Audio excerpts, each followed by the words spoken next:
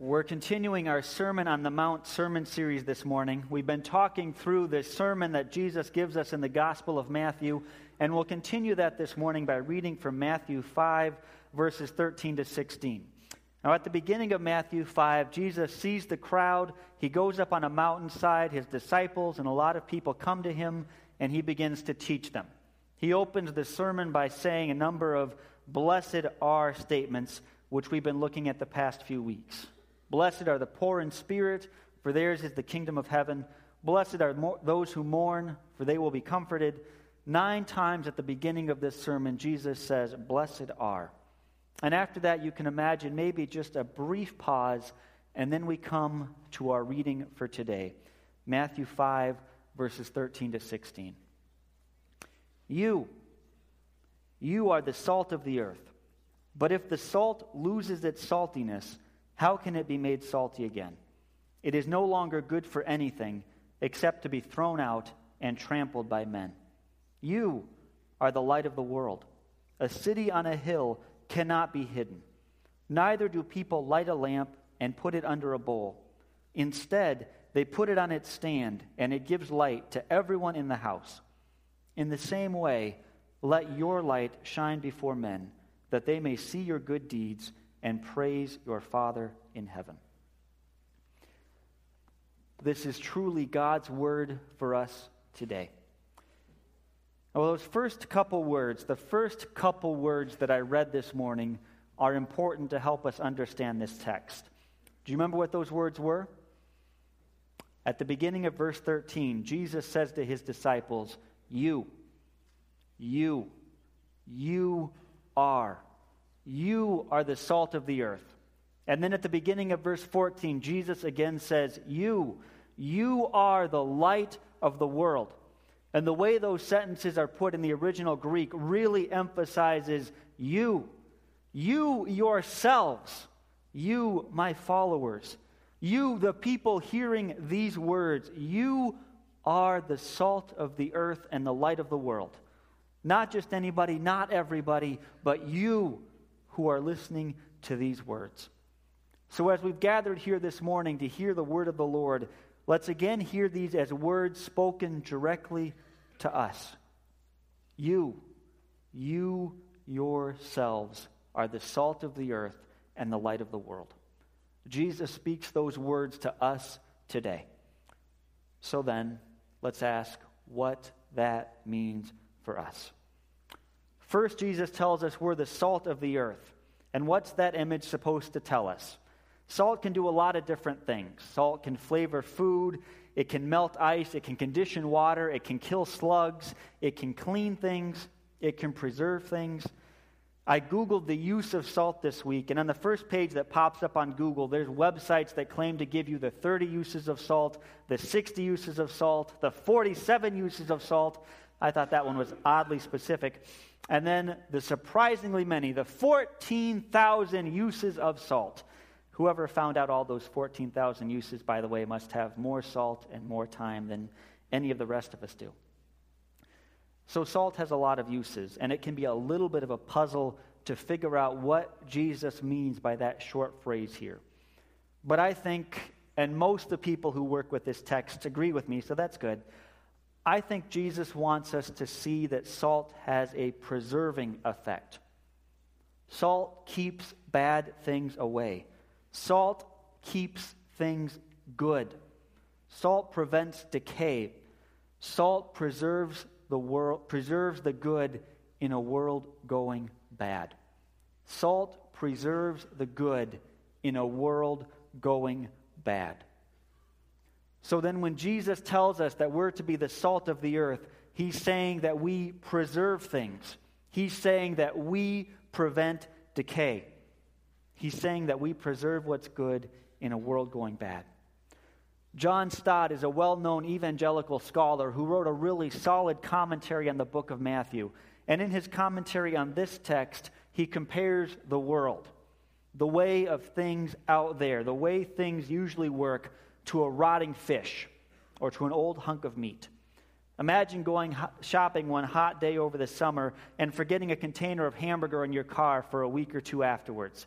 You can imagine when you open that door again, well, what kind of regret you'd have, but also the stink and the decay and the rottenness that would hit you from that meat. Not a place you want to be.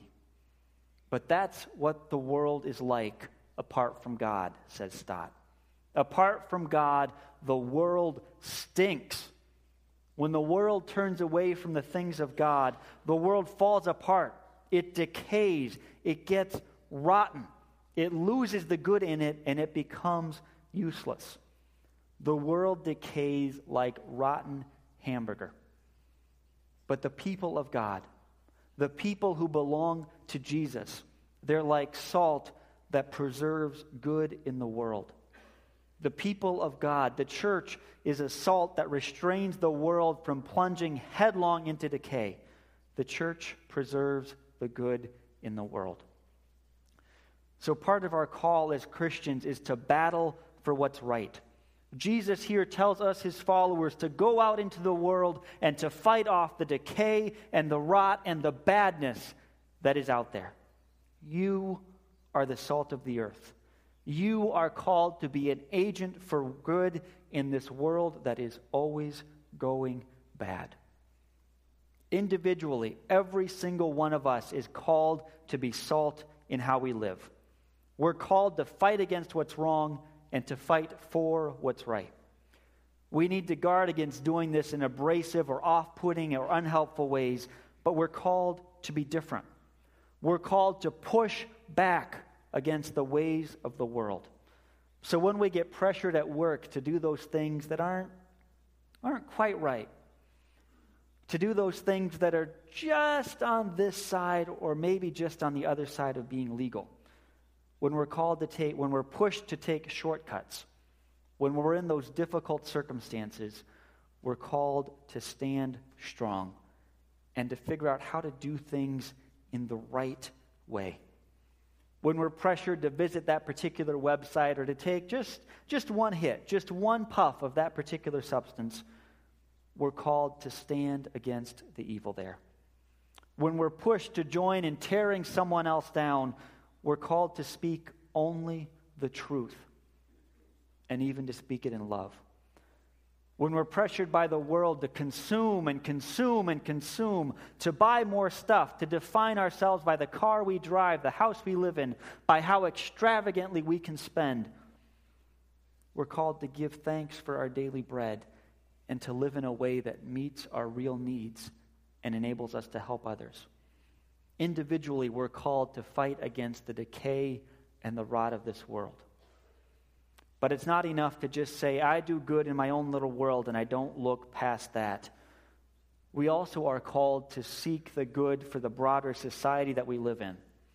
And so we continue to protest against the legality and the ease of abortion while also having grace for those who find themselves in difficult circumstances. We fight against corruption. We fight against exploitation. We try to promote ways that people can support themselves and their families and can truly live safe and good lives.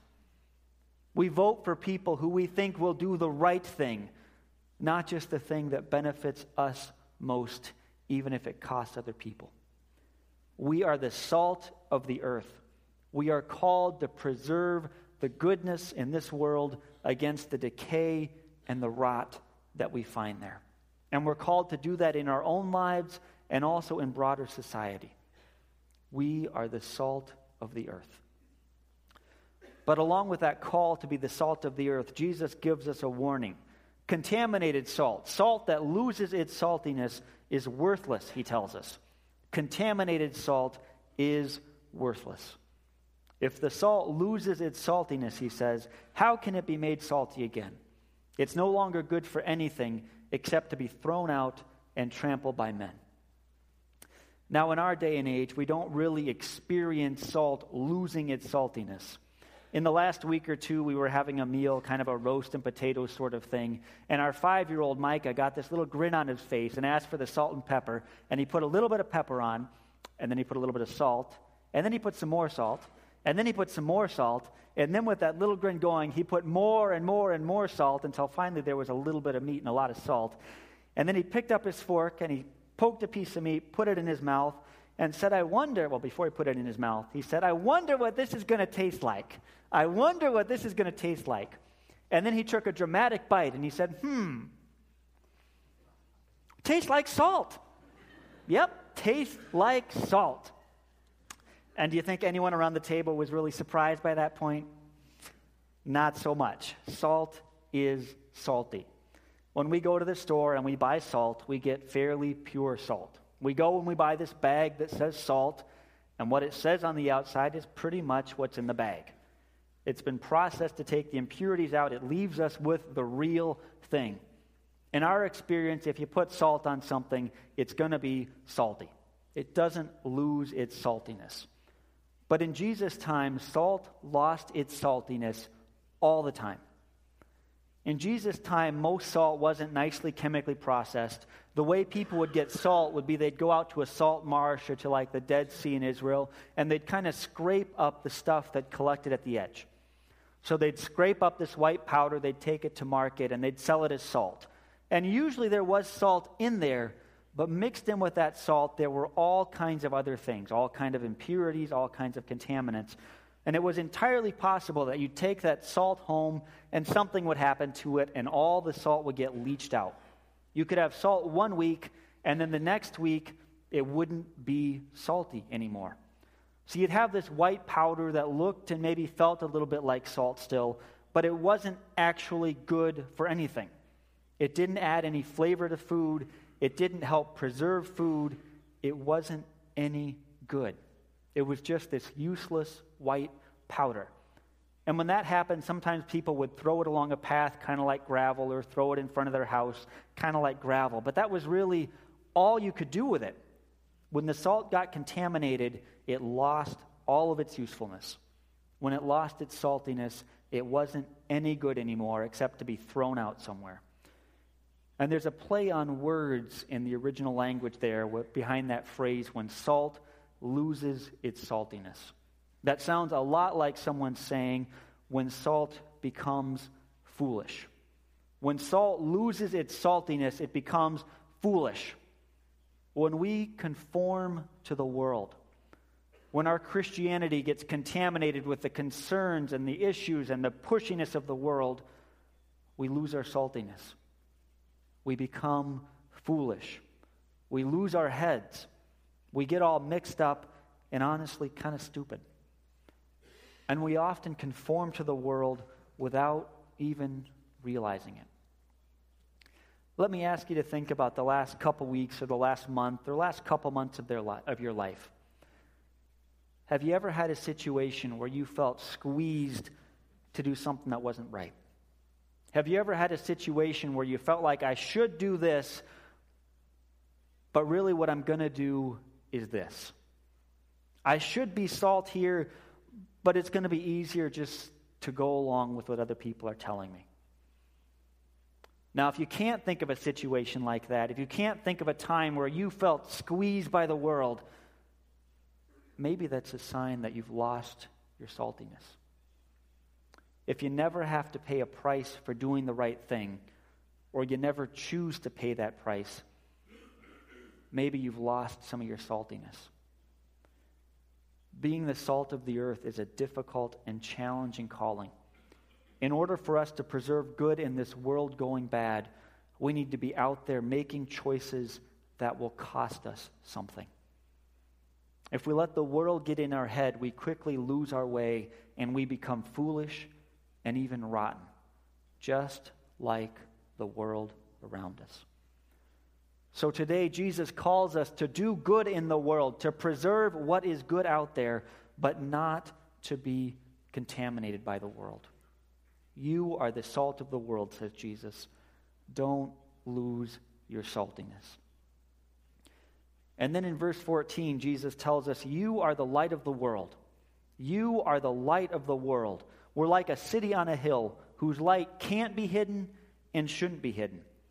You are the light of the world, and light is precious. Light is precious.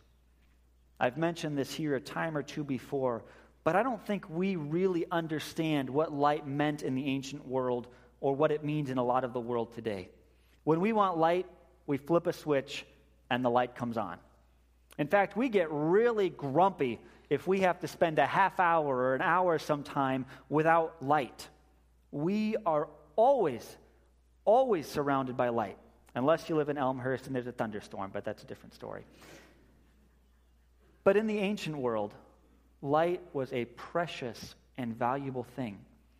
Light was something that you would notice, and you'd especially notice a city on a hill. In Jesus' time, cities often were built of a kind of white limestone that would gleam in the sun, and at night all the lamps would glow off of all the walls and the buildings, and so a city on a hill could not be hidden. Now, of course, if you put a city down deep in a valley, maybe then you could hide it. When we lived in Africa, we lived out in the middle of nowhere. And so to get to our house, you'd drive down the main road, and you drive and you drive and you drive until you got kind of the middle of nowhere, and there was this particular tree stump, and you'd turn there. Missed that a lot because it was kind of an ordinary-looking tree stump. But you'd turn at the tree stump, you'd go up and over the hill, and then you'd go down to the bottom of the hill, and that's where our house was, and that's where the Bible school was that I taught at. But if you drove by that place during the day, you could drive by 1,000 times and never know what was over that hill. But at night, most of the area was really, really dark. There was no electricity. People would light campfires. They might have some flashlights, but that would be it. It was really, really dark out there.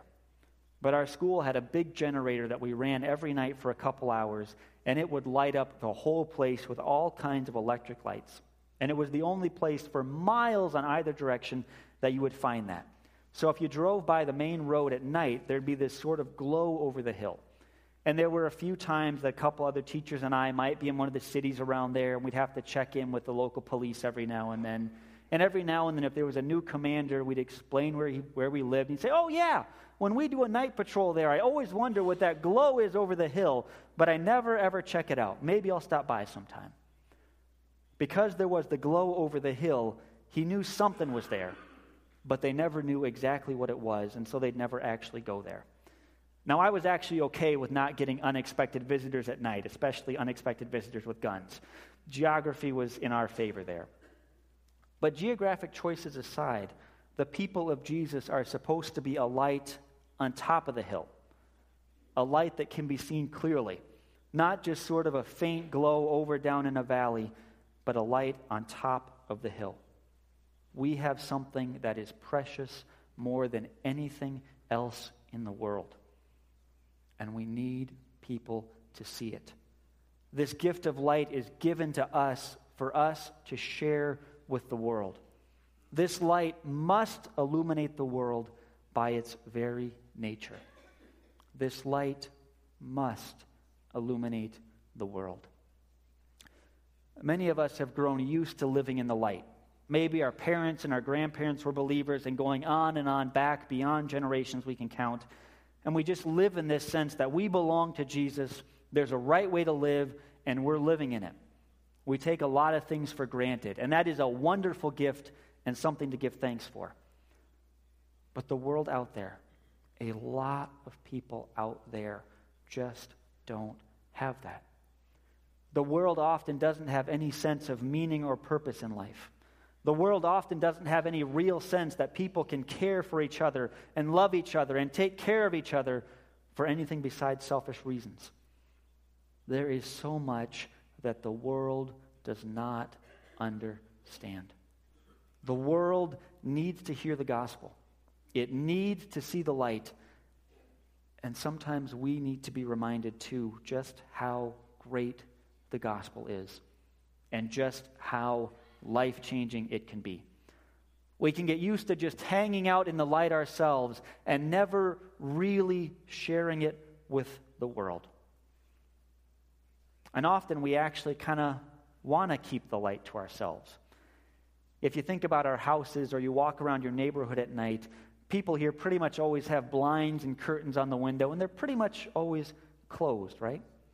When it gets dark, everybody shuts up their house and keeps the light inside. And then we often tend to hang out in our family rooms in our basement, so we have even more privacy and where the light can be even more hidden. And as long as we're just talking about physical light and what room you're hanging out in your house, that's fine. But when it comes to our spiritual light, when we try to keep that private, when we draw the blinds on our spiritual lives, when we keep this light to ourselves, we're working against its very nature. A city on a hill shouldn't be and can't be hidden. You don't light a light and put it under a basket. When Jesus tells us that we're the light of the world, you can be sure he was not intending for us to hide that light away. If we try to withdraw from the world, we lose our ability to draw people to the Lord. When we build our cities down in the valley, when we close our blinds and we don't let our light shine before the world, we lose part of who we are. We lose part of who Jesus calls and equips us to be. So when Matthew 5 tells us that we're the light of the world, there's a call there and there's a warning there. The call is for us to share Jesus, to share the ways of God with the world, and the warning is that as the light of the world, we can't and we shouldn't be hidden. We can be respectful and well-timed in our witness, but we cannot be hidden and we cannot be silent.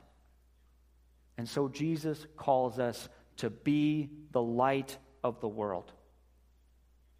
Be the light of the world. You are the light of the world. But there's a danger in reading text like this and preaching text like this. It's good for us to hear this text speak to us and tell us, you are the light of the world. Go out and be the light. We should hear the call of this text. But if we stop there, then this sermon is all about us. It's all about how we need to go out and we need to do this and we need to do that. How we need to be a city on a hill. How we need to preserve good in the world. And those are all true. Those are all good things to say, but they're only part of the picture. We need to hear Jesus speaking to us in this text. But even more than that, we need to look at Jesus through this text. More and more, we need to move from looking at who we are to looking at who God is and who God makes us into. Our light is not our own. Our light comes from God and points back toward Him. Our light comes from God and points back toward Him. The Sermon on the Mount is not really about how we can live better lives here on earth. That's part of it, and part of it is about making earth a better place. But really, if you walk out of here and all you feel like is, oh yeah, I'm going to live a better life, we've missed the point. If we walk out of here and all we think is, oh man, my life is terrible, I could never measure up, we've missed the point. This sermon, this call that Jesus gives us, it's not just about us working harder and doing our best, or us just feeling condemned like we could never live up to this call. It's not about that. Ultimately, this sermon is about living with Jesus and living for Jesus and living in the way of Jesus. It's about living in God's kingdom and the goodness that is to be found only there. It is about bringing praise and glory to God. We act as the light in this world, not because we've figured out the best way to live on our own and because other people need to be like us. We're the light in the world because God has given us the light, and we show that light because we want other people to have the gospel. Because we want other people to know Jesus, who makes everything different and everything better. We are the light because God has loved us and because He calls us to love other people. That's our true motivation. That's where all of this has to start and end. Our lives take on a certain shape because God first loved us, and we respond by loving Him and then going out and loving our neighbor. That's really what it means to be salt and light. We are salt and light because we reflect the goodness that God has given us. We don't ever, as Christians, want people to look at us and say, oh, wow, what good people you are. Oh, wow, you're such a wonderful person. Isn't that great? Well, it's good to be a wonderful person, but that's not what we want people to see when they look at us. We want people to look at us and see God reflected in us. We want our lives, our light, to show other people our Savior. We like to look like pretty together people. That's one of the challenges and the curses of suburban living. We like to look like we've got our act together. We like to dress up and look good. And that's fine. But I wonder how our lives might look different if we weren't so concerned with how we look and more focused on Jesus and how to spread his light in the world.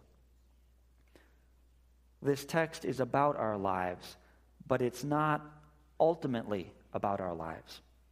It's about the good things that we're called to do, but it's not ultimately about the good things we're called to do. It's about how our lives can reflect the goodness and the light that we found in Christ. It's about how we can share that light with a world that is so broken and so dark. I'm going to conclude today with a few questions for you. A few questions for you maybe to reflect on today, this week. I don't honestly know how we would answer these questions. I don't know what the answer would be for you, but I think these are questions worth asking. What would your life look like? What would our church look like? What would our lives together look like if we were truly to be salt and light in this world? What would change? What would be the same? And how are you? And how are we together holding on to good in this world? What are we doing to preserve the good in this world going bad? And how are we spreading light in this world? How are you spreading light in this world? A city on a hill can't be hidden. How are our lives shining before the people of this world so that they can be drawn in to glorify our Father in heaven and to live also as his children? Jesus tells us that we are the salt of the earth. He tells us that we are the light of the world.